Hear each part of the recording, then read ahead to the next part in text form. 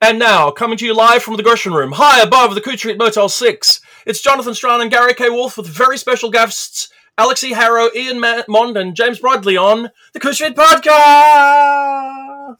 And welcome, everybody, to our almost end of the year sort of roundup. And I guess we haven't done this quite this way before, have we, Jonathan? No, not quite this way. Where we can actually see people like they're actual people. They can't see them. Our listeners can't see people. That's cruel. No. Yes, we don't want to see the office. But we should take a moment, first of all, to introduce everybody, say hello. So first of all, we're joined by Alex E. Harrow, wonderful writer of 10,000 Doors of January and The Once and Future Witches and 2 novellas that we worked on. Hello, Alex. Hello, and thank you so much for inviting me. It is a pleasure. You're joining us live from somewhere on the east coast of the United States. Yeah, Charlottesville, Virginia. Covered in snow? No, it was like 60s today. And then we have Ian Mond, Locus critic, joining us from Melbourne, Australia. Hello, Ian. Hello, Jonathan. Hello, Gary. Hello, Alex. Hello, James. I thought I'd do it now. Just get everyone in. And joining us from Sydney, Australia, we have award-winning writer and critic, author of Clade and many other wonderful novels, James Bradley. Hello, everybody. That was really natural and easy to do, wasn't it? And we're here to talk about 2021, a year in reading. And I thought what we might do is start off by kind of going, just quickly, how was your year in reading? How did it go? Was it like a typical year, a good year, a crazy year? Alex? I found 2020 was pretty much exclusively rereading books and romance novels because I could only handle absolute certainty in a very uncertain times. But I found this year it improved so that I had a ratio of like 1 or 2 heavy, interesting new books and then like just 5 or 6 romance novels in between. So it was a punctuated equilibrium model, and it worked. How about you, Ian? You've been in the most lockdown city in the world. How has your 2021 reading been? It was shit, Jonathan. That's how it was. It was great. No, my reading fell off a cliff and never recovered. Hasn't recovered since 2020. So, you know, I read, my aim was to read, I always aim to read about 100 books. I didn't get close this year. I know for some people that sounds like a lot, 100 books. But I think for any of the audience here for this podcast, it's probably about average, that sort of reading. And I just, I went weeks. If it were not for the column that I have to write for Locus, there would have been months where I may not have actually read anything. I just couldn't. Mentally fragile. When you're in lockdown for nearly 300 days over 2 years, it has an effect. So I'm sure not it great. does. But what I did read was really good. So this will be very positive. I will not just whine and moan for the next 55 minutes. That's I can do that, but I won't. Okay. And how about you, James? How has 2021 been as a reading year for you compared to others? I'd probably echo Ian. What's that line about like it was a shit sandwich at the all-you-can-eat buffet? No, it was funny. When you asked me to do this, I almost said no for 2 reasons. And one was I thought I've read nothing this year that I really liked. Like I thought I'd had a really average year of reading. And I also thought I hadn't read anything speculative. And then I kind of went away and looked at my list of things I'd read and went, oh, actually, I've read a lot of speculative stuff. And when I started going through a list, I went, oh, there's lots of books here I really liked as well. So my perception of it having been a very disappointing year when I actually went back and looked at the things that I'd read was not kind of correct. And I suspect it's probably for the same kind of reasons Ian's talking about. We were in lockdown up here for months and months and months. You know, we were homeschooling and it's just been a very, very long year. So you're kind of doing things a very broken up kind of way, which doesn't tend to make you feel positively towards what you're doing. But but looking back on it, there were so many things that I'd liked. I was quite disconcerted by how inaccurate my perception was. Tells you a lot about the pandemic, I think. And what about you, Gary? You reached the end of your 30th year of reviewing for Locus, I think. That means you reviewed about 42 trillion books or something.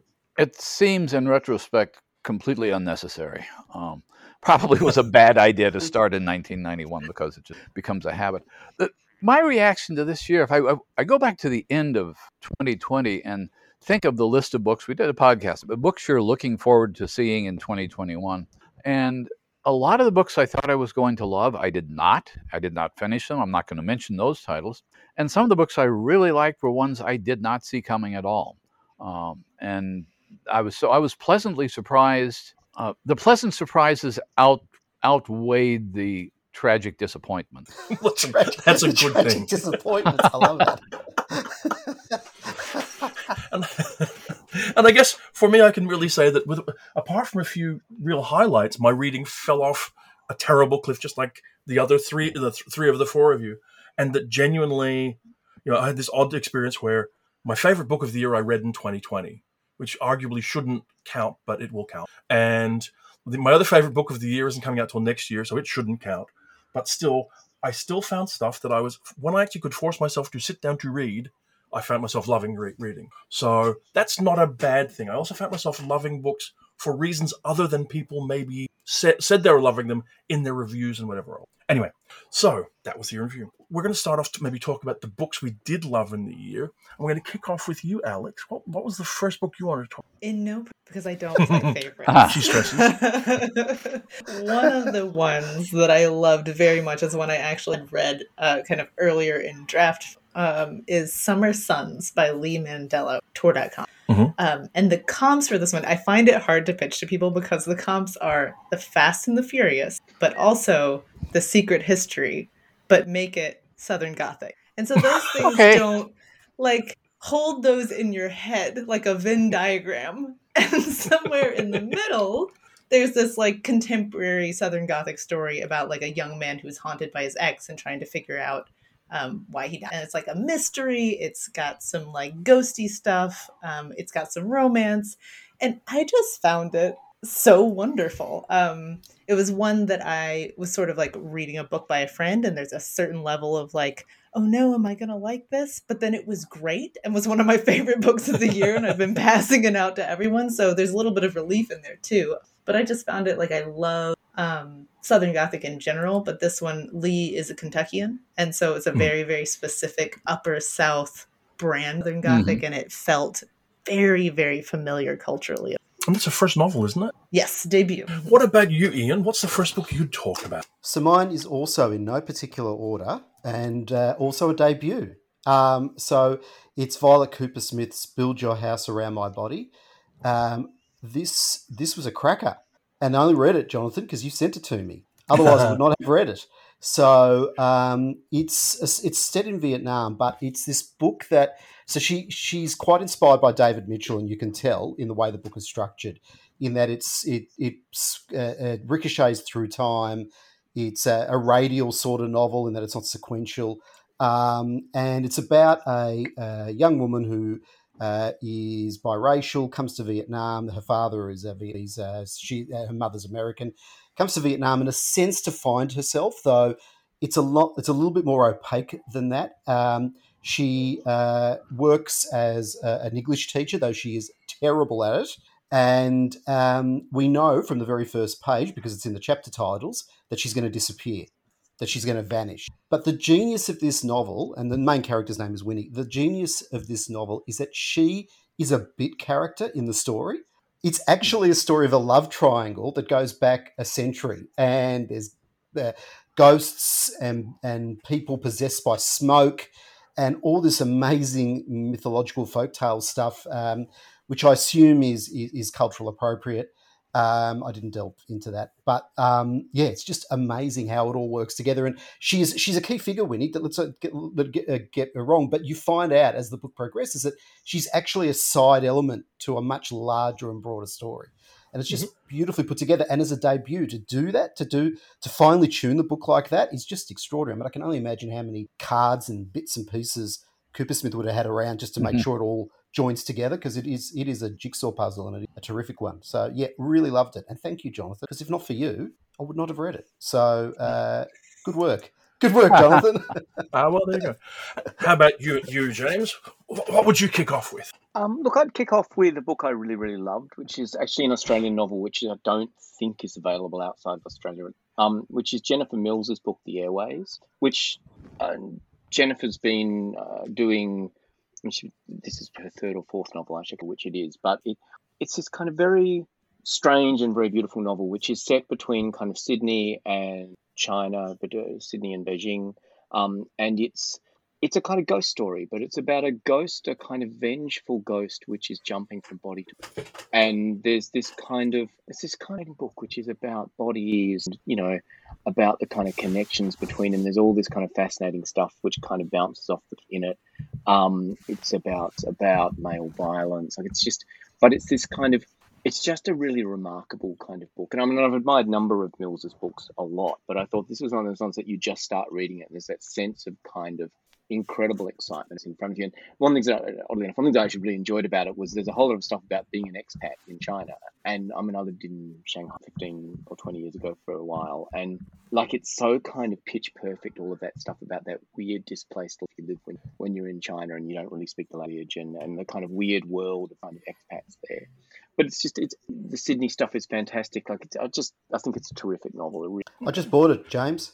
I'll be really interested to hear what you think of it. So you could do that while people are talking. You can actually buy stuff as they're speaking. It's the miracles of the internet. Yeah. Look, I think it's a great novel. And she's written a number of really fascinating novels. She's one of those writers. I think one of the things that was really interesting to me about this year, the kind of reading in general, is that what you can see is that border that used to exist between kind of speculative stuff and literary stuff is just gone. Like, I mean, and it's been happening for a while. It's been happening for about a decade. But I mean, there is now just, that literary market is now just filled with books that are speculative in their kind of, in really fundamental ways. And she's one of those writers who's been working into that space for a while. But it just feels really, really natural. I read a review recently which argued something, I'm not sure I agree with it, but it was a really interesting perspective. And what they were saying was when you look at the kind of literary world, there's basically two dominant modes. And one is a version of science fiction where it's about world building and dystopias and ghost stories and kind of all of the stuff that's drifted in from the sort of speculative world. The other end is autofiction. And everything that used to be in the middle is gone. I don't know that I think it's right, but it's a kind of, it was one of those things that, you read something, you just find yourself going, do I think that? I don't know, but it's an interesting idea. But I mean, there's a kind of level at which that kind of sense of what was the social realist novel is kind of gone. You've got these two other modes going on. James, you've started me off here. I know it's not the point of this podcast, but the whole Rachel Cusk, Jenny Offal universe of literary fiction. That's that. I think that's what they're referring to. That the review. Sally Rooney world. Yeah, that too. Correct. Yeah. Although Sally Rooney, you would say, actually is more the social realist of the 30, 40 years ago, whereas Cusk and Offal are doing that autofiction, new version of autofiction. So, but yeah, I find that's a really interesting argument. We should do a whole podcast on that. At some point. If we don't stop this, we're going to be doing it right now. Yeah, I do think the mainstream has shifted toward the fantastic in a sense that 20 years ago, if Jonathan Lethem or Michael Chabon or Margaret Atwood would write a science fiction story, it was news. That was the first thing everybody said in the reviews. Now, when this happens with, let's say, Emily St. John Mandel, nobody really expects, or Colson Whitehead or Marlon James, nobody really expects anything else. It's not as though it's newsworthy that mainstream widely honored writers are using science fiction and fantasy and horror and gothic and various other trappings.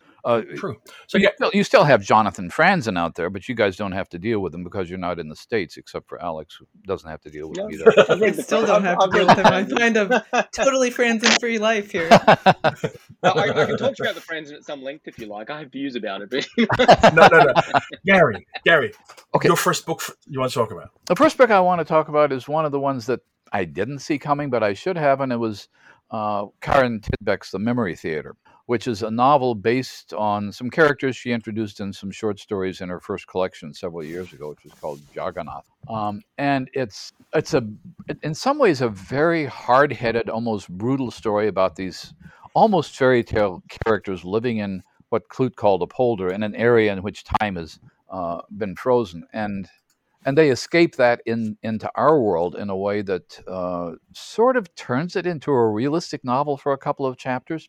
But it's completely it's a kind of Nordic fairy tale fiction that you see out of Sweden and Norway. I think there's a tradition in the Scandinavian countries for a kind of fantasy which is as distinctive as Scandinavian noir is, but it's not as widely known. And I think Karen Tidbeck is one of the major practitioners of that very interesting writer consistently. So that's an example, Gary, just quickly, of a book that I have in my Kindle that in any other year I would have read, but I just never got to because my brain couldn't. Understandable. Shut down.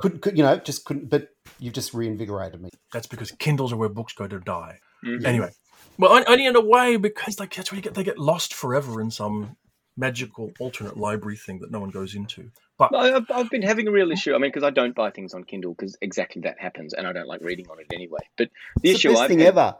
oh yeah, no, I just. But like this parent, I never see them again. But I mean, the problem for me is that all of the things like particularly Tor.com books are now so expensive to buy from Australia. You know, and they're like $45 or $48, and you know, I do this thing where I think I really want to read that, but it's just like I just can't afford it. You know, and then you're up waiting for 2 years for it to come out paperback, by which time the moment's passed. yeah, I was going to buy the new Fonda Lee book, Jade Legacy, and it was like $72 to get it here if you were going to get a particular edition. So it's in a crazy time. And Well, the exact opposite. So is- Lee's and that's book, what happened to Memory Theatre for me. Like it's not Tor, but it's also really expensive. And I kind of almost bought it about Really? 3 times. No, it's like $50. Like Lee's book, which I just bought on the Kindle just now, is $45 for a paperback. Locally. $15 on a Kindle. So that's why I read on this. It makes sense. That makes Would you perfect like sense. would you like to look at my Oasis? It's for sure. No, I've got my Oasis here. This is weird. Don't do that. We're not going to. No. Okay, so you mentioned Every a podcast holder. requires a chaotic element. Who is prepared at any time. You mentioned a polder of a book, and one of my books of the year was a polder of a book. Couple of years ago, Levi Tidhar, who always writes weird, strange, interesting things, or at least semi-weird things that come from unexpected ideas. He did this book, what do you call it, by Force Alone, which was the first of his Antimatter Britain quartet, where he's taking classic British folklore mythology and looking at it from a different angle. So by Force Alone basically recasts the tale of Arthur as a mob story. Right? So they're all thugs and whatever else and drug dealers and da-da-da-da. And it kind of fits. And the book that came out this year is a book called The Hood. Mm-hmm. Now, The Hood is completely different from By Force Alone. By Force Alone has this nice, neat structure to it. The Hood is kind of... it's one of those books where you're moving through it, never sure quite where you are, where, it's part of a larger arc, because particularly towards the end, characters that sit within the matter of Britain reappear. You're seeing Morgana and whoever else reappear, Merlin reappears. But the core of it is this idea of Sherwood Forest as an anchor spot, a polder for old mythology and old ideas that are being swept away in the world around them. And the core characters, the opening starts where Morgana slays an elf knight and grows a tree out of his corpse that becomes the tree at the heart of Sherwood Forest, where the merry men thing. And all three, you're looking for the Hood, who's in the hood with his hoods. They're all supposed to be rough and ready, and they are. And it's fascinating, and it's dark, and I'm not entirely sure it's 100% successful, but it's a kind of book where when you read it, you find yourself thinking about it for weeks and weeks after. And that to me is like a really special kind of a book to encounter.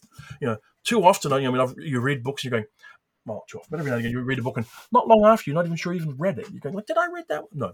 Great book. Anyway, Alex. I had the same view of The Escapement, by the way, which is the other book of his that came out. Yeah, but he's also insanely prolific, and he's got a big historical novel coming out this coming year as well. Neom, I think. No, this is the space opera. I forget the title of the one. But anyway, Alex, what comes next on your list? I feel like somebody else is going to cleanse. It's very talked about.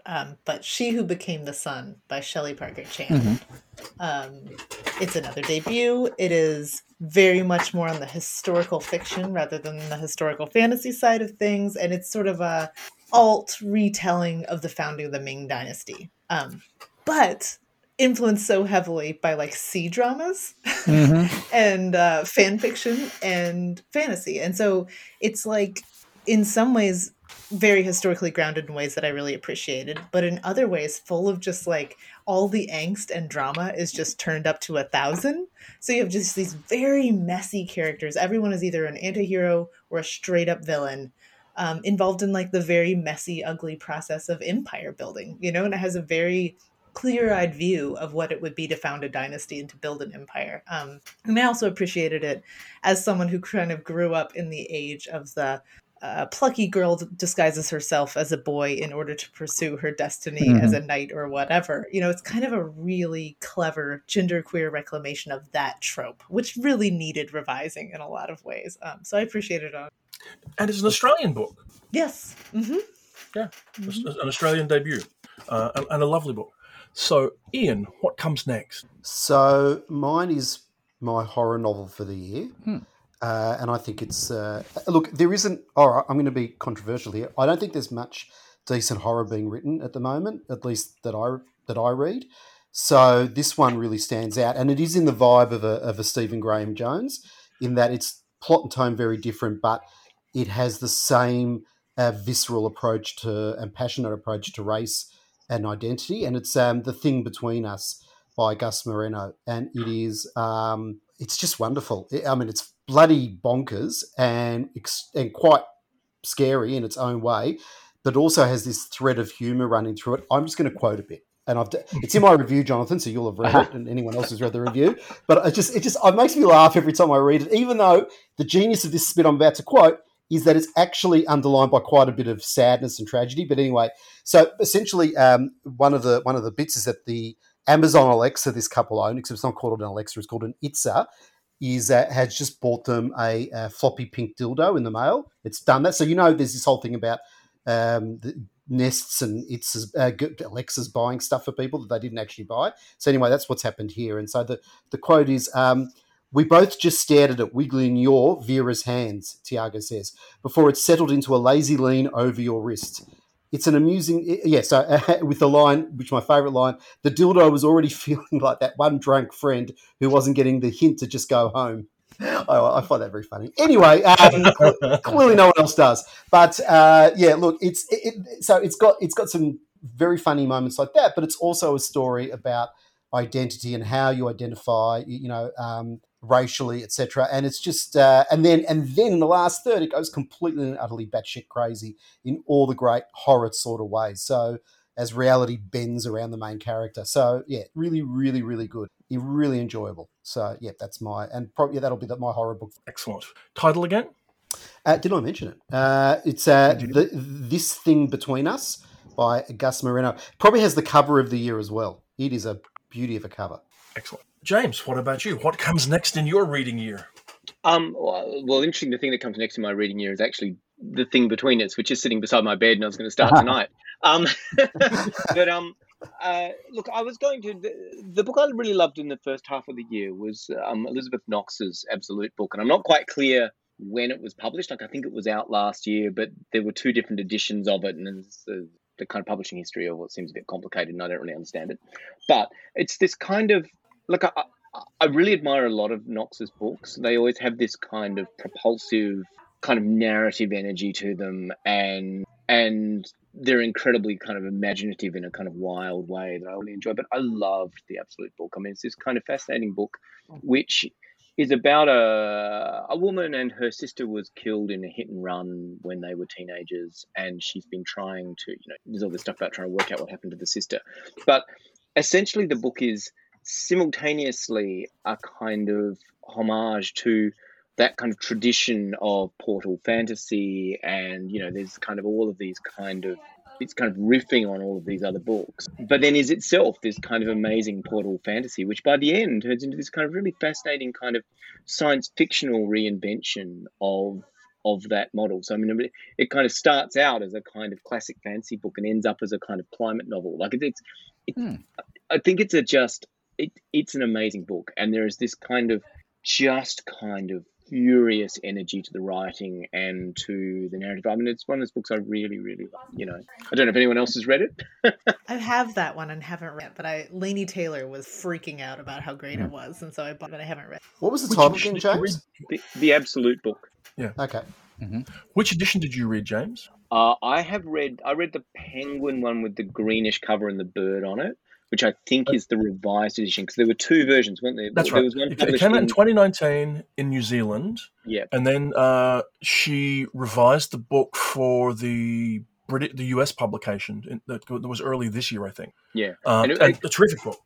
And it came out, and there were kind of great reviews of it, and then you couldn't get it, or if you could get it, it was very expensive, and then it disappeared, and then it came out again, and I bought it when it. Well, I think it's published by a New Zealand university press that her husband run, and it's like I think they're doing like these little sort of like 2,000 copy print runs sort of thing originally, and then it got that write up from Laura Miller in Salon or something, and everybody went crazy for it. I think it was. So. Yeah, and I wasn't fast enough at that point. I mean, she's a really interesting writer. I mean, she's been writing for a lot of years now, and there are a lot of books, and they bounce around all over the place, and they're always interesting. They're not always quite as satisfying as you think they're going to be. Like, I mean, they're often like I really like her work, and I find it really interesting. But they're often those books that feel to me like there's something kind of really wild going on in them often, but they don't necessarily resolve it quite perfectly, whereas I felt this one really did, and it's just such a clever book with so much going on in it, but I think she's a really fascinating writer, an interesting writer, and the books are always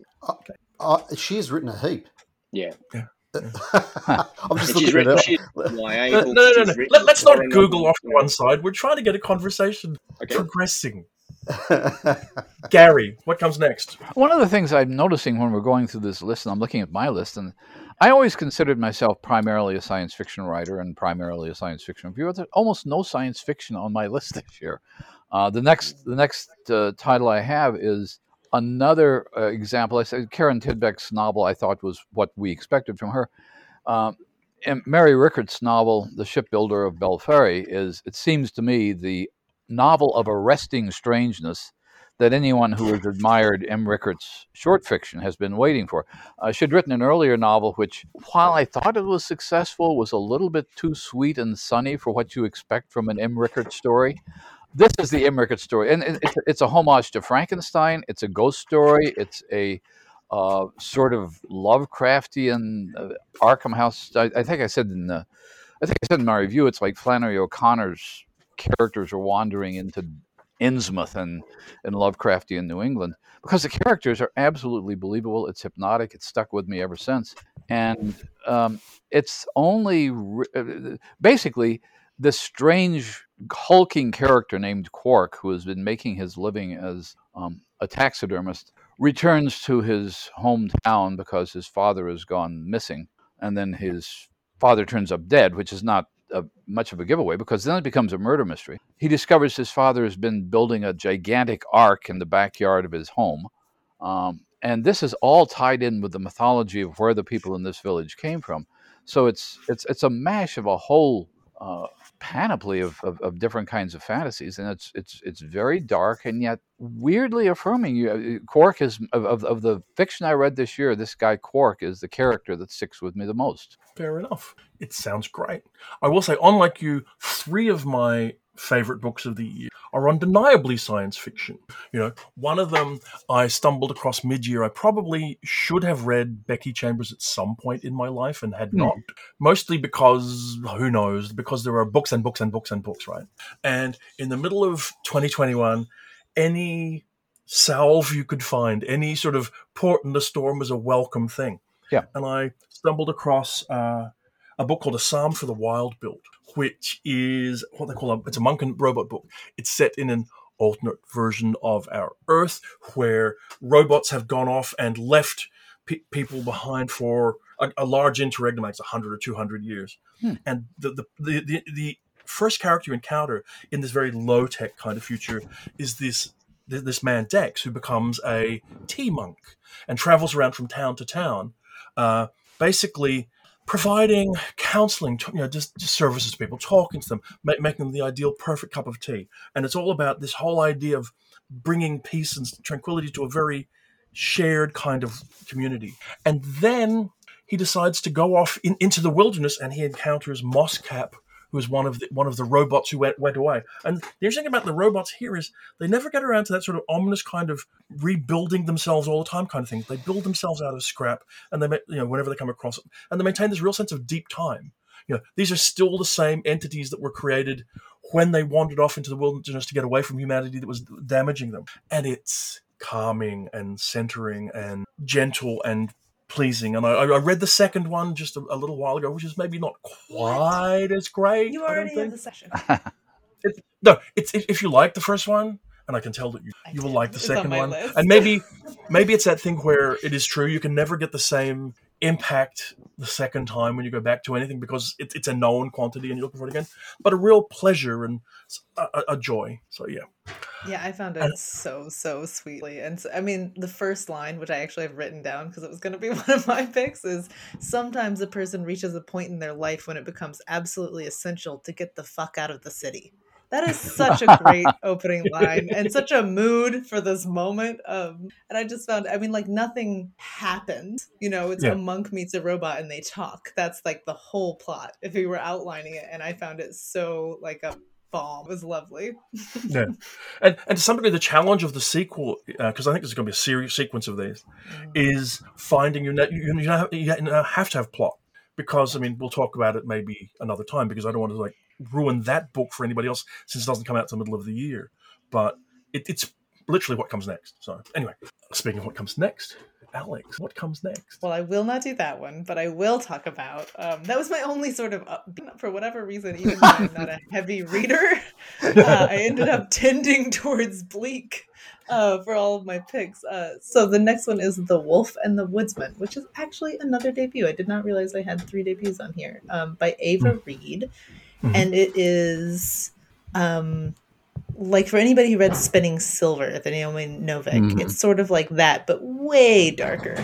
So it's a dark fairy tale-esque secondary world fantasy, following a tortured prince character. He's the woodsman, and then a like feral wolf girl, and she's the wolf. And so it's in some ways follows like plot-wise a very classic, I want to say even YA-ish fantasy model of like these special people have to go on a quest to save the kingdom or whatever. But it's has this really intelligent and dark undercurrent, and a real sense that like the kingdom itself is an unsolvable problem. Like in my blurb for it, I compared it to seeing like a state.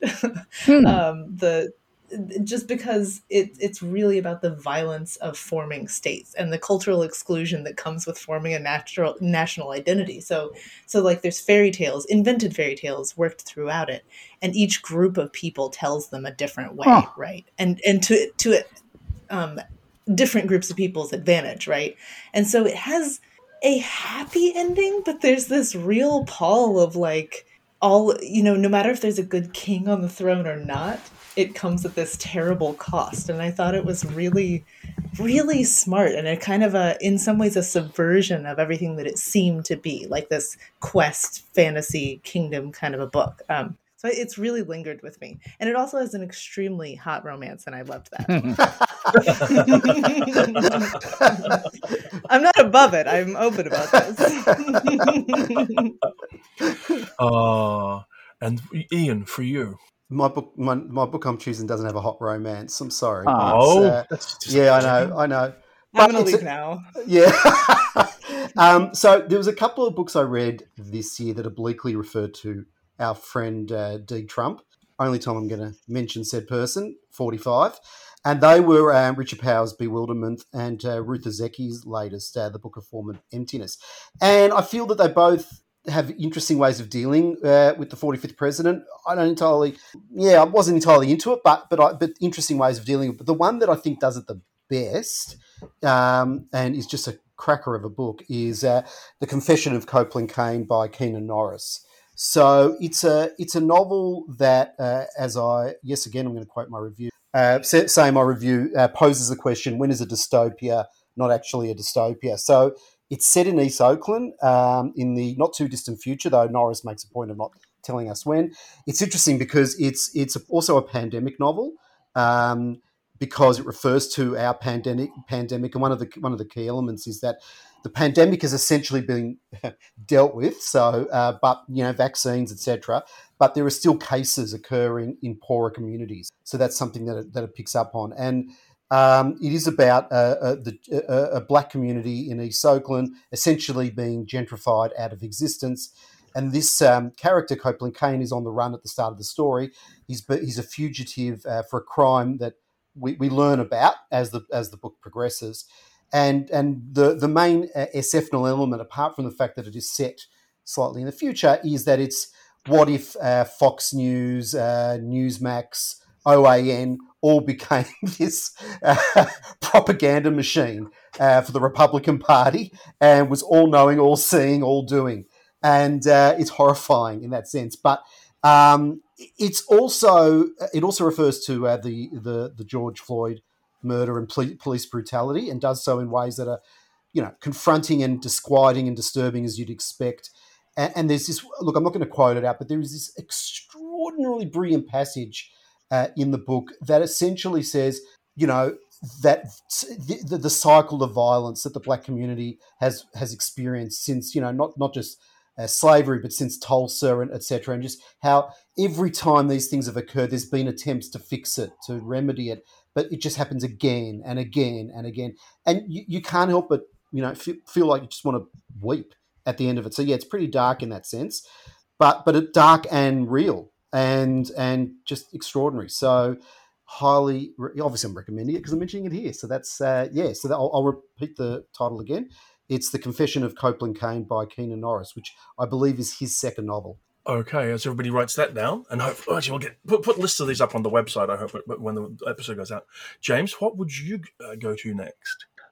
I'm going to. So what I'm actually hoping is that someone's going to use some of mine, and then I'll be able to put some more in. But no one has yet. The one I wanted to talk about next was Nina Allen's most recent book, The Good Neighbor. Thank you, James. I mentioned that. Thank you. Is that one of yours? Good. I could tick that one off. Thank you. Yeah. Fantastic. I mean, I love Nina's work generally. The books are always absolutely fascinating. And this one is deeply weird. It's a novel, and it's about a woman. And when she was a teenager, her best friend was, and she, as an adult, is now this kind of drifting photographer. And she goes back to the island. She grew up in Scotland. She goes back to, I think it's actually Butte, Nina Allen lives. I'm now blank, but she goes back to the island to kind of do what she calls murder photographs, where she takes photos of buildings and so it's got this kind of thread about her kind of walking into this kind of true crime story about what happened to how did she die? 'Cause the question of how she actually died is troubling. Like, someone's been, there's an unidentified murder. It doesn't quite add up. There's this other thread which is about the girl's father, who was this kind of weird, kind of very strange guy, but seemed to be in the fairies. And then there's another thread again and it's got this kind of, you're constantly never quite sure how real lots of it is, which makes it fascinating. It's talking about grief, it's talking trauma, and the book that I've heard, and I think is really remarkable, the Rift is doing as well. But then it gets to this moment at the end. I remember years ago hearing Gary talk about what he called trapdoor speculative narratives, those ones where you step in, like they seem normal, and then you kind of step through a doorway and there's something there. And there's something that happens at the end of this book. There is this moment of kind of pure, utterly disconcerting, deeply weirdness kind of sitting near the end of the book. And it's just, you suddenly get to it and you go, this is actually the kind of weird, uncanny heart of this book. And it's this kind of unprocessable, strange, world-twisting kind of thing. And yeah, I mean, I think her fiction's always really fascinating, but this one, the kind of control to get you to that moment and then kind of is really quite remarkable. And there's a bit like, I mean, I think the Rift kind of operates about, there's something fundamentally unexplainable at the heart of the Rift. And this book has a similar kind of thing. There is this uncanny weirdness at the heart of it that everything's around. And I don't know if Ian, I know Ian really liked it and reviewed it, but I mean, Ian probably has some similar. No, that basically sums it up. It's a book that doesn't, and I've said this about a few books recently, like John Darnielle's latest that's coming out in January. The Devil, called anyway, but it doesn't have a recognizable shape. It's not non-linear, but it just doesn't. It doesn't go in a direction that feels conventional, and it's constantly buffeting you around. And I love books, and Nina Allen does it so well. So yeah, I think what you just said there about how finely, how mature it is as a piece of work. I haven't read everything she's written, but I've nearly read everything she's written. And you just feel that this one, it's taken everything she's learnt, and here it is. I don't want to say the word masterpiece because it's cliche, but it's damn good. Yeah, and that the moment I'm talking about is just one of those things. It's one of those moments of kind of narrative exaltation where you kind of want to throw the book in the air because it's kind of like, oh my god, But also, how did you do that? How did you get me to that point? Yeah. And it's like you suddenly realize that you're in an Escher painting. It's Yeah. like it's I thought it was really remarkable. Okay. Yeah. Gary. Well, you you're must have not read another book. this is honestly what I was going to do anyway, and it's kind of confused matters because I was saying I don't have enough science fiction, so I thought I'd better find something I liked that was science fiction. I had Nina Allen's The Art of Space Travel as my next selection. Her collection, it's probably her major retrospective collection of stories so far. It's not, and like all of her stories, some of them are science fiction, some of them are exactly what Ian and James have just described, of being unbalanced, keeping you unbalanced in all sorts of ways. But she knows her way around science fiction as well. I mean, she's been around the field. She's an excellent critic of the field herself. I mean, her own website is full of just wonderful things. But this is a collection of many of her stories. It's not a thematic collection like her Ruby stories, which are all connected around movie making. One of the stories was in Jonathan was in your Drowned Worlds, and it was from your Drowned Worlds anthology. And there's an original story, which is just the sort of thing that is irresistible. It's a story about an unmade Tarkovsky version of the film Aelita, which was a genuine classic silent Soviet era science fiction film, and presumably Andrei Tarkovsky remade it. But the story itself is a wonderful piece of film theory and criticism in itself. And that's only the original story in it. The Art of Space Travel itself, the title story, is fairly well known. I think it was a Hugo nominee. I think it was a Nebula nominee. And it's again, it's as you say, you're walking a kind of bridge that turns out not to lead to where you thought it was going to go. And this happens again and again in her fiction. So I agree with both Ian and James. She's one of the most fascinating writers I know. Favorite books of the years are funny things because sometimes they say more about you and what you like to read than they say about the book itself. That's always a thing. Sometimes you come across a book that's great, but it resonates even more for you. My favorite book of the year remains Arkady Martine's A Desolation Called Space. It's the follow-up to her Hugo Award-winning A Memory Called Empire. It's this sprawling, intense, wonderful, heavily C.J. Cherryh influenced, sprawling tale of empire, focused down on two characters who are revealing their alternate lives, their alternate worlds, while also exploring a relationship that becomes the core of the book. It's just a marvelous, marvelous book and a marvelous piece of writing. I don't know how well it would stand if you were to read it by itself without reading Memory first, but a genuinely terrific book. I feel like I've missed the boat on Arcady's work. So you're saying get on. Oh yeah. I agree. I don't know why. When I first heard about Memory Called Empire, I was like, I don't know if that's going to be any good. And then it won the Hugo, and believe it or not, that makes me even more doubtful that it's any good. So I'm sitting there kind of going, yeah, I don't know, fair enough. And then I thought, you know what, I'm just going to read it to see. I didn't even particularly like the cover to be. I'm kind of going, we'll see. And I was absolutely entranced by the book in no time at all. You know, one thing I find interesting is that it was a book written by someone who, although they're a little younger than me, is actually influenced by a lot of things that influenced me, right? I mean, yeah, I read Heinlein when I was a kid, but the influence of Cherryh and writers like Cherryh on writers like Martine, like Anne Leckie and whoever else are profoundly influenced is there. And so you get that sense that comes in. It's all about, yes, it's science fiction, but it's about the social sciences, about the practicality of structure of empire and society and how it works and how it breaks down, whilst being really character focused. And so just a great book, and I'm really looking forward to it. We're talking about our Kindles. I know you weren't, Gary, but some of us were. And on the Kindle, I have her next thing, which is Rose House, which is this novella that's coming from Subterranean next year. And she's just terrific, and it's a great book. Highly recommend. All right, I've just bought the first one. Okay. Yeah. I started. Go ahead, Alex. What's Alex? I might be wrong, but I feel like she has a doctorate. Yeah. Yeah. And so that I have a master's series about the sense that you have of sort of a deep understanding of like how societies work and interact with each other at like the fringes, messy empire. I think it's very And it's interesting when you read it against books like She Who Came, who became the Sun, this sort of thing, which are dealing with these issues, which are obviously of great interest and very present in the field right now about colonialism, empire, all this sort of thing. And you have all this against what's a great story with great character. Be fascinating to see what she comes next. Anyway, Alex. All right, the last one that I have ready to talk about is Nevo's The Chosen Beautiful, which I don't want to say I was skeptical, but I'm not a huge Fitzgerald person. My husband has that part of the bookshelf covered. I don't have to worry about it. So seeing a Gatsby retelling, I was like, I don't know if that's going to be for me. But this isn't really a retelling. It's like it might be called like a remix or a reclamation, but it is. She completely eats that book and makes it completely her own, and it's sort of mostly told from the perspective of the Jordan Baker character, but Jordan Baker is reinterpreted and queer and a Vietnamese adoptee and immigrant. Yeah.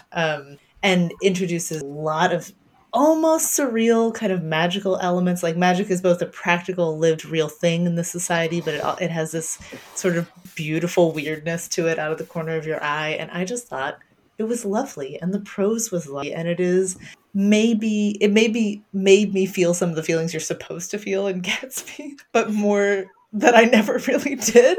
So I really appreciated it for that. And this is a little bit off topic, but I also got to read her next, The Siren Queen, which comes out, I think, next year and ties loosely into this world if you're looking for it. And I like it even better. It's a totally original story, but in this sort of like glamorous early Hollywood era. It's amazing. I loved it. I have to agree. I have to agree for a different reason. It was on my list as well. And I went into it skeptical for the opposite reason you did, because I love The Great Gatsby. The Great Gatsby is one of the formative books that I read as a kid. I always thought that there was a kind of magical or fantastical element about it. And one of the things that Nevo was able to do was to stay within the framework of Gatsby. Her fantasy scenes are in the interstices of scenes in the actual novel. So she's enormously respectful of what Fitzgerald was doing. At the same time, she's taking complete possession of it. And I went in thinking, oh my God, this is going to be Pride and Prejudice and zombies with the Jazz Age. And it was not. It was a book that took the original seriously and reinvented it. I was very impressed. Yeah, and it turns out the idea of magic as like focused around illusion and glamour, working in the Gatsby world is like such a neat fit. It works so well. And I mean, it's a great testament as well to the fact that when copyright expires, people can do creative things in that space, and it's healthy for culture for that to happen, at least as an aside. Ian, what about you? So, this is a book that technically was published in 2020, but no one read it, I think, in 2020. It was read predominantly in 2021 because it got nominated for the International Booker Prize. And it's one of the few books actually read in hard copy because that's the only way you can get it, which is The Employees, a workplace novel of the 22nd century. That's a sticky note, but it's not actually one I put on. It's that's the cover. So it's by Olga Ravn. It's translated by Martin Aitken. She's a Danish, mostly poet, but novelist as well. Wow, how to describe this book? It's actually really easy to describe because it's essentially a bunch of statements from employees. You don't know who they are, you don't know their names, because it's just broken up into sections and not even in a linear order, but it's statement 10, statement 25, statement 40.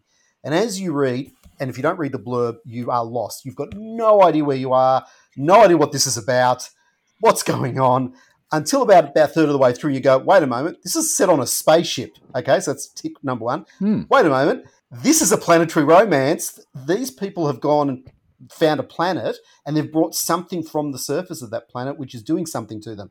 Wait a moment, half of these characters aren't human, they're AI, or they're cyborgs, androids, and an organic form of android. So this all sort of comes as you're reading it, and it is also a workplace novel. It's very much about what it's like to interact with people, especially when you feel like because the humans are actually a minority and feel under pressure from the android/cyborg robot type characters. But it's written unlike anything you've ever read because each of the statements is self-contained. They're little vignettes, they're not. It isn't the same. It's nearly impossible to tell, but you don't get the feeling it's the same person or people. It is because I think there's about 6,000 people on this ship, so it is all different people, and yet somehow she's able to bring. There is a plot. You do get to a point where you go, "Oh, I see. This is where it's going. This is where it's headed," and it has a climax as well, but in a way that's just unlike anything I've ever read. And it's just wonderful. So it is technically a 2020 book, but I wish I'd reviewed it for Locus. Actually, I feel bad that I didn't. So because I only got it very late, and it was too late. So well, I'm very glad to hear about it, because part of that description made me think this kind of a conception could be really awful. Maybe it's because I tried to watch this movie called Passengers with Jennifer Lawrence or something. There are a couple of Generation Starship movies that are just literally unwatchable. But it sounds to me like this may have made something interesting. This is well, it's interesting because I read around it because I was curious to know what inspired her, and she was inspired directly by Le Guin.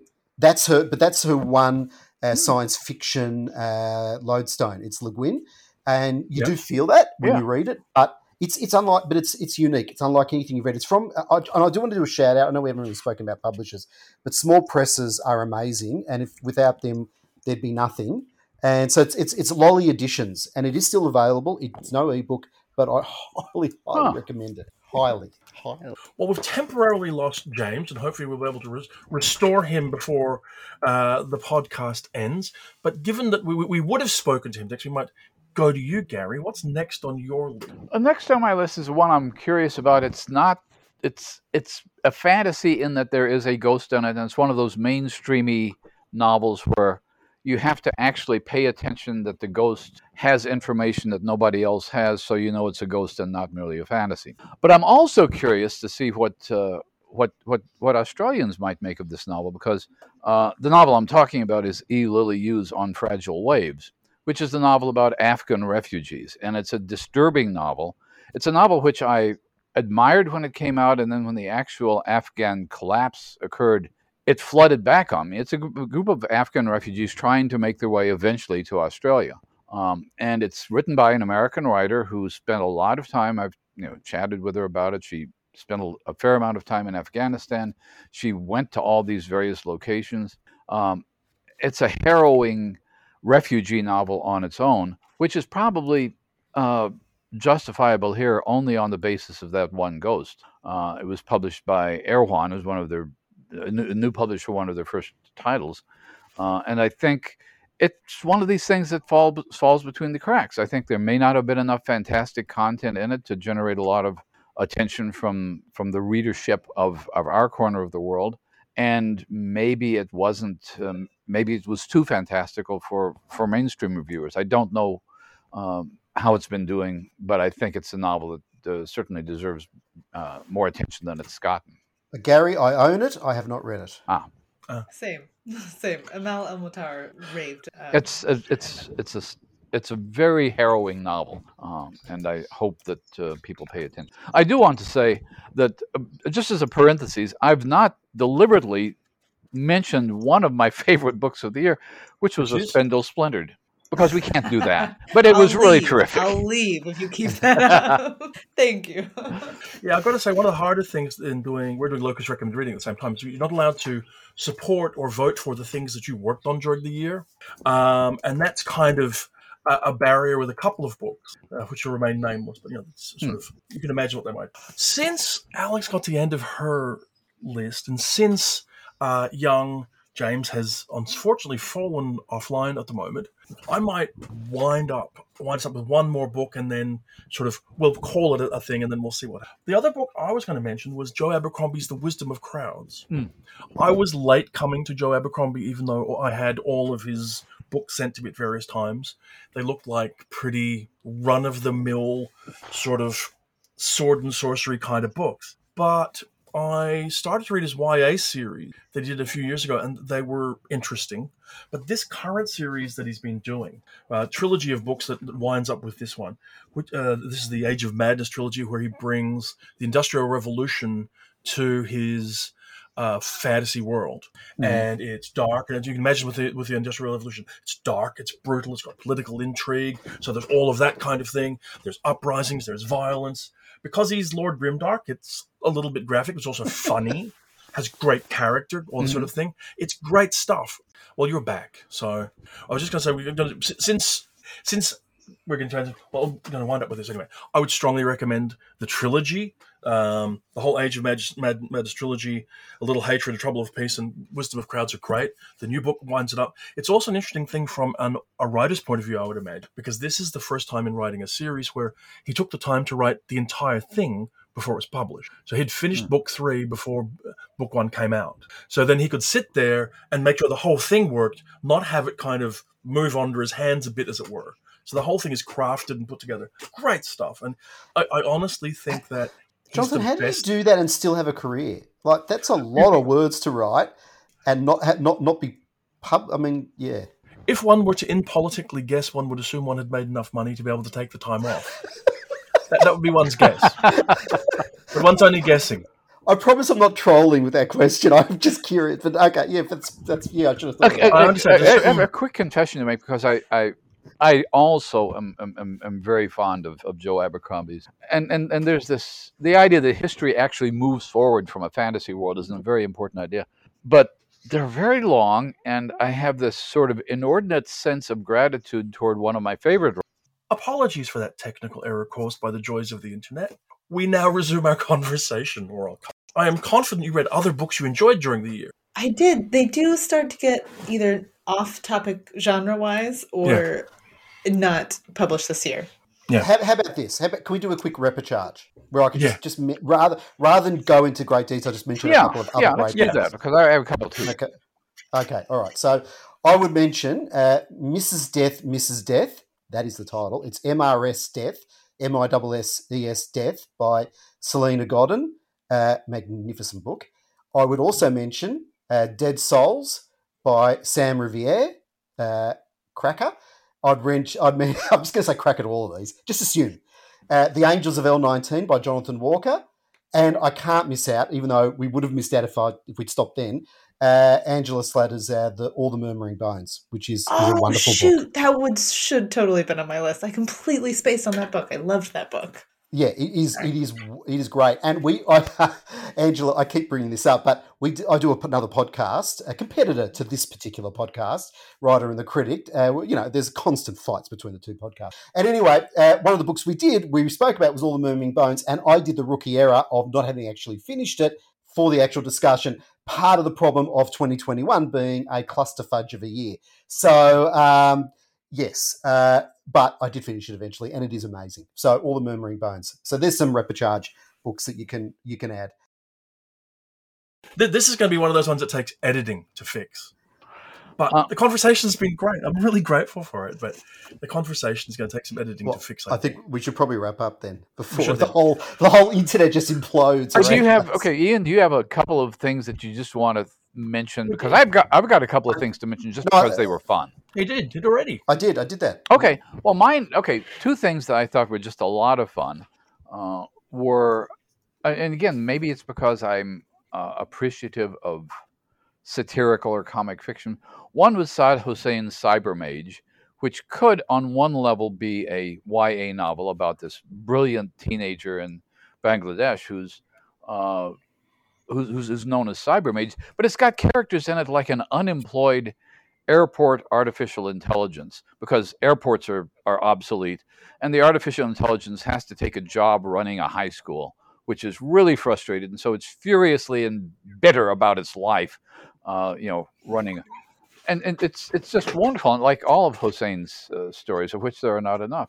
And the other one, which is similar but not similar, was Jelly Clark's A Master of Jinn, his sort of alternate history Cairo in 1912 novel, that again is a real interesting and in some ways very funny critique of colonialism and critique of of English colonialist mythology all by itself. There's a group in it called the Order of the, but it's not called the Order of the Golden Dawn. That was the real historical group that had Oscar Wilde and people in it. But there is a group similar to that, clearly based on it, that just gets massacred in all kinds of wonderfully bloody ways. So that I thought was just enormous fun. It was so fun. It was like a pulpy detective novel. It was also a but detective with novel, yeah. Clark's like pretty absurd level of historical knowledge, right? Because he studies international Black history as a doctorate of it, and all the like tiny twists on history. Like that book could be footnoted. Yeah, I wish could it was a footnoted version so I could see all the references. It's a delight. Yeah.